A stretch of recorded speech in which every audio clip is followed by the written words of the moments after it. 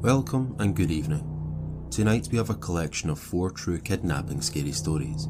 To think that this happens every day around the world without even thinking about it. Thankfully these days children tend to be more aware and know all about stranger danger. With that said, let's begin.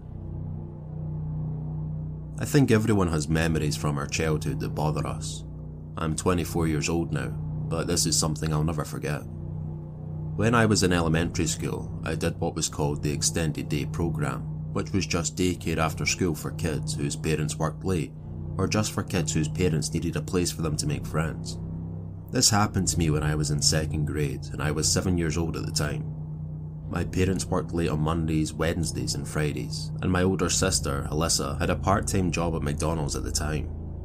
Usually my parents would pick me up, but on Tuesdays and Thursdays my sister picked me up at around 4:30, about an hour and a half after school ended. I still vividly remember a lot of details about when this happened. It was a chilly but not cold day in March, and we were on the playground running around.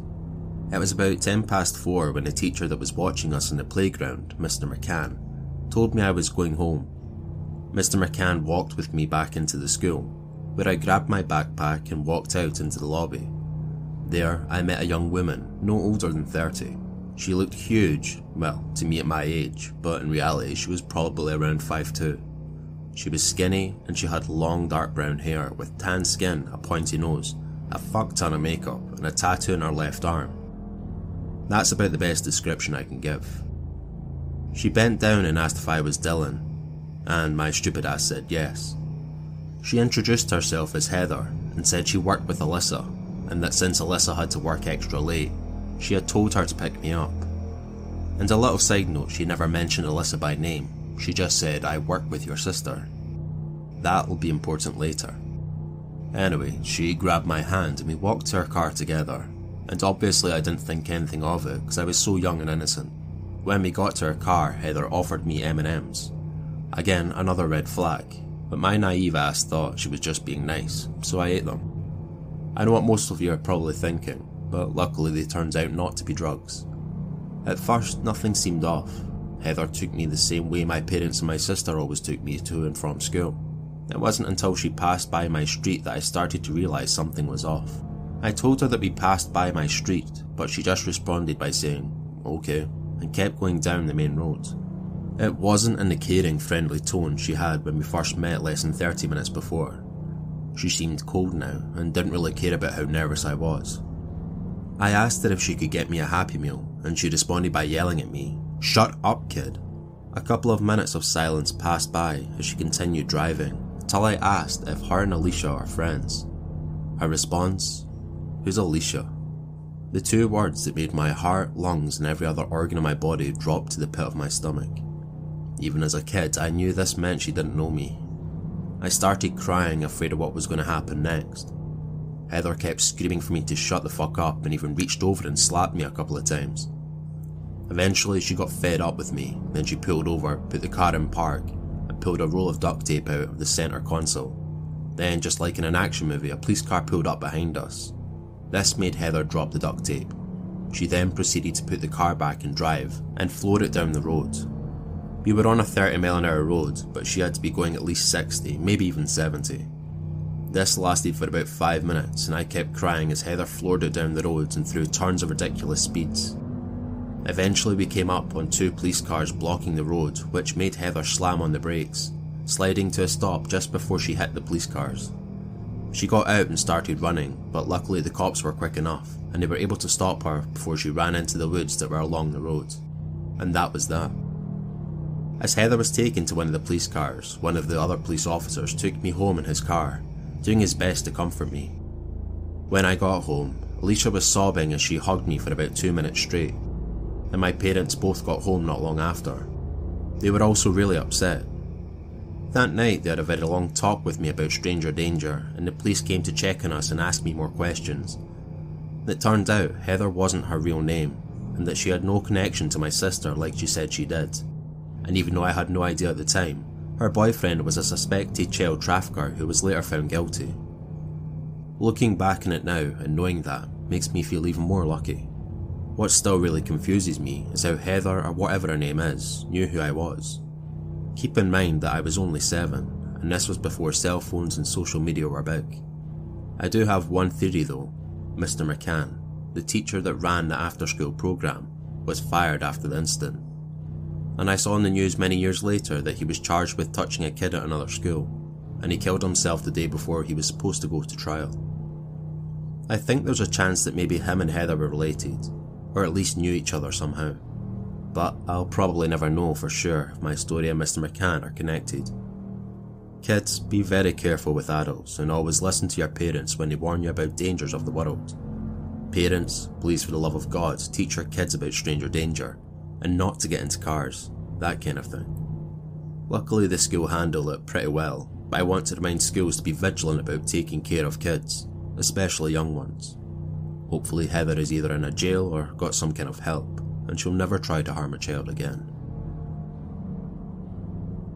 Growing up, my school was about 5 kilometers from my home. I had to walk it because my parents would work until 7 PM every day. The walk would go through a huge forest. I can probably count the number of times I encountered anyone through the forest on one hand. This specific time had always stuck in my head, and looking back I think I might have seen a kidnapping, or some children trying to escape a kidnapping. I was 12, it was late springtime and very hot out. I was on my way home and had probably been walking for 1, maybe 2 kilometers when I noticed a group of boys walking my way. The boys had no clothes on at all and were carrying what looked to me like a bat. The animal, not the sports equipment. There were 3 of them, 2 were around the same age as me, 1 looked a little younger. They looked flushed and sweaty, as if they had been running or walking for a while. They were almost dragging the younger boy along, he seemed like he needed the rest. I just froze and looked at them confused. They were speaking a language I didn't understand. I can speak both Spanish and English, so it was neither of them. The 2 older boys had olive skin with dark hair, while the younger one was more pale and blonde. One of the older boys tried to talk to me, but as I said I couldn't understand whatever language they were speaking. I said to him in both Spanish and English, "I can't understand you." He seemed confused, but he didn't waste any time. He pointed at the big 1 litre bottle of water I had in my backpack side pocket and shook his fists by his chest, as if he was begging me. I gave him the bottle and he made sure the younger boy drank first. They finished off the water I had left in there and nodded their heads as if to say thank you before carrying on the way they were going. I kept on walking home, but I felt creeped out by whatever I had just witnessed. After another kilometre or 2, I saw a man. He was tall and thin, and he looked to be in his late 20s or early 30s. He was pale, but pale in a way that he looked ill or sick. Looking back, I think he may have been on something, but that didn't click for me at the time. When I saw him, I tried to keep my head down and keep walking, but he stopped me. In broken Spanish, he said to me that he was looking for his little brothers. They were lost and asked if I had seen them. I shook my head, and he said gracias and carried on walking. I tried my hardest to walk normally, but as soon as he was out of sight, I ran and I didn't stop running until I reached my home. Once my parents got home, I told them what had happened. They shrugged it off and told me I shouldn't worry. When I insisted I was serious, my dad promised me he would call the police in the morning and tell them what I'd seen. If my dad did call them, I was never called in for further questioning. No police asked me for descriptions or anything. My dad swears he reported it, but I have doubts. I just wish they would have taken me more seriously. I am 21 years old right now, and I remember back when I was in 5th grade, my family and I lived in an apartment on a road called Heritage Drive. The apartments were 2 stories and pretty much shaped like a big rectangle made of brick. There was another apartment building right next to the one I lived in, and next to that were several yellow houses, and some houses across the street as well. It wasn't exactly a cul-de-sac when you were on our side of the street, but the other end of the street was a cul-de-sac. The whole area was pretty quiet for the most part, despite the storms we would often get. Behind the apartment buildings was this narrow strip of wooded area that my brother and his friends would play in often and make forts in. I never really experienced weird things there except for some strange neighbours we had in the complex. Anyways, it was around evening and the computer was set up right next to the window, so I was able to open a window and feel a nice breeze while I played games, and while I was playing games, I kept hearing noises outside, so I turned to look. I saw a man grabbing onto this little girl's arm and yanking her towards his black car parked in front of the complex. The girl kept yelling, "Daddy, Daddy," but no one came out of the complex. but I don't think that man was her father. The heels of her shoes were dragging across the ground as he was pulling her to the car, and when they finally got to the car, it looked like he threw her in pretty hard because she grunted really loud from the impact of hitting the seat. It looked like she was trying to get out, but I remember him grabbing her arm and saying something to her. I couldn't understand what he was saying. I think he was speaking Spanish. Then he shut the door pretty hard, looked around, and rushed over to the driver's side before speeding off. I know that there was a couple of Mexican families living in the complex next to mine, so it didn't surprise me that he was speaking Spanish. I assumed it might have been family or someone the family knows, but the girl seemed like she was in such distress and she was trying hard to get away. After it all happened, I really didn't know what to do. I was scared and confused. I remember how fast my heart was racing. I know now that it should have been obvious what was happening, but back then I was too confused to react fast enough. Even now, it weighs on me, and I always wish I could go back in time to help her. I told my family a few years later when I was finally able to talk about it, and they keep telling me that it wasn't my fault and that I didn't know what to do. But even though they tried to console me, I still feel terrible about it. When I was around 9, I visited my aunt with my family because we hadn't seen her in a while, so we figured visiting her sometimes would be nice. Just a quick side note, this aunt is from my dad's side of the family. My dad's side is really Christian. My dad didn't jump on this bandwagon though. So fast forward a couple of hours of boring car driving and we arrive. We talked to her for a bit, and since our 2 kids and husband were gone because they were going to a Lego convention, my uncle is really into Lego and his kids kind of followed him into that path. It didn't take too long for our little chat to end. After we had dinner with her, she asks us if we'd be interested to visit the church that was across the street. The town she lived in was small, so things were kinda tidy, hence the church literally being across our house. And we said yes, because we had nothing to do. She smiles, grabs her church keys. She was part of the staff that worked in the church. The church was sort of a community building, church if that makes sense. And after a 5-minute walk, we arrive and go inside of the church. Now around the time we arrived it was already like 8 since we had dinner pretty late, like an hour later than usual. Because it was night, the church was closed and only staff were allowed in there after opening hours. Reminder, this was some sort of community building, so walking in a closed church at night, with all but a couple of lights on, was on its own creepy enough. We arrive in like the centre part of the church that overlooks the organ, which looked really pretty by the way, and we see that the priest is still there sitting on one of the praying benches, or whatever you call those. Our aunt approaches the priest and the priest looks surprised since no one but staff was allowed in the church, so bringing family alone wasn't allowed. He doesn't make a big deal out of it though, and actually seemed happy and insists on us staying and for us to look around wherever we want. My mum and dad said to us that my brother and I were allowed to explore the centre part alone.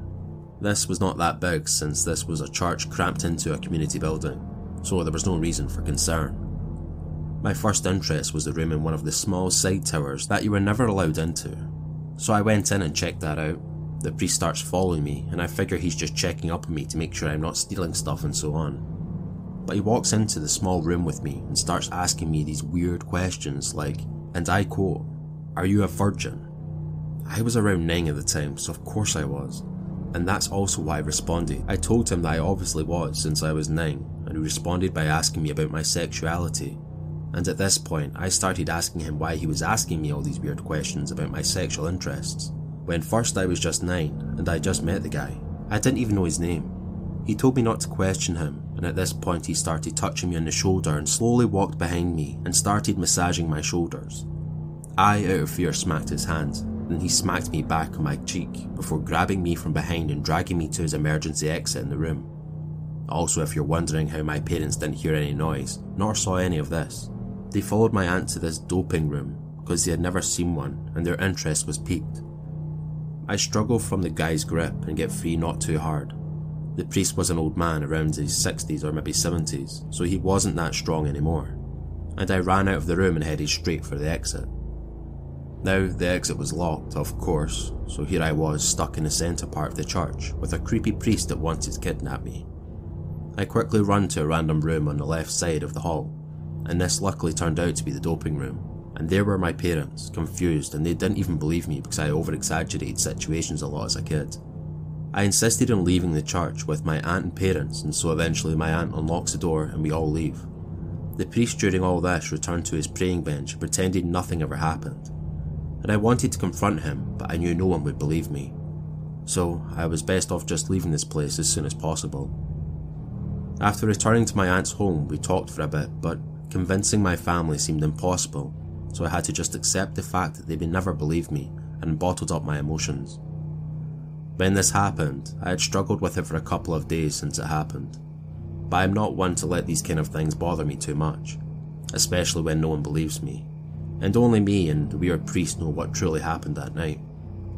As of now, I kind of forget it ever happened, to be honest with you. I just sort of relived this memory telling you.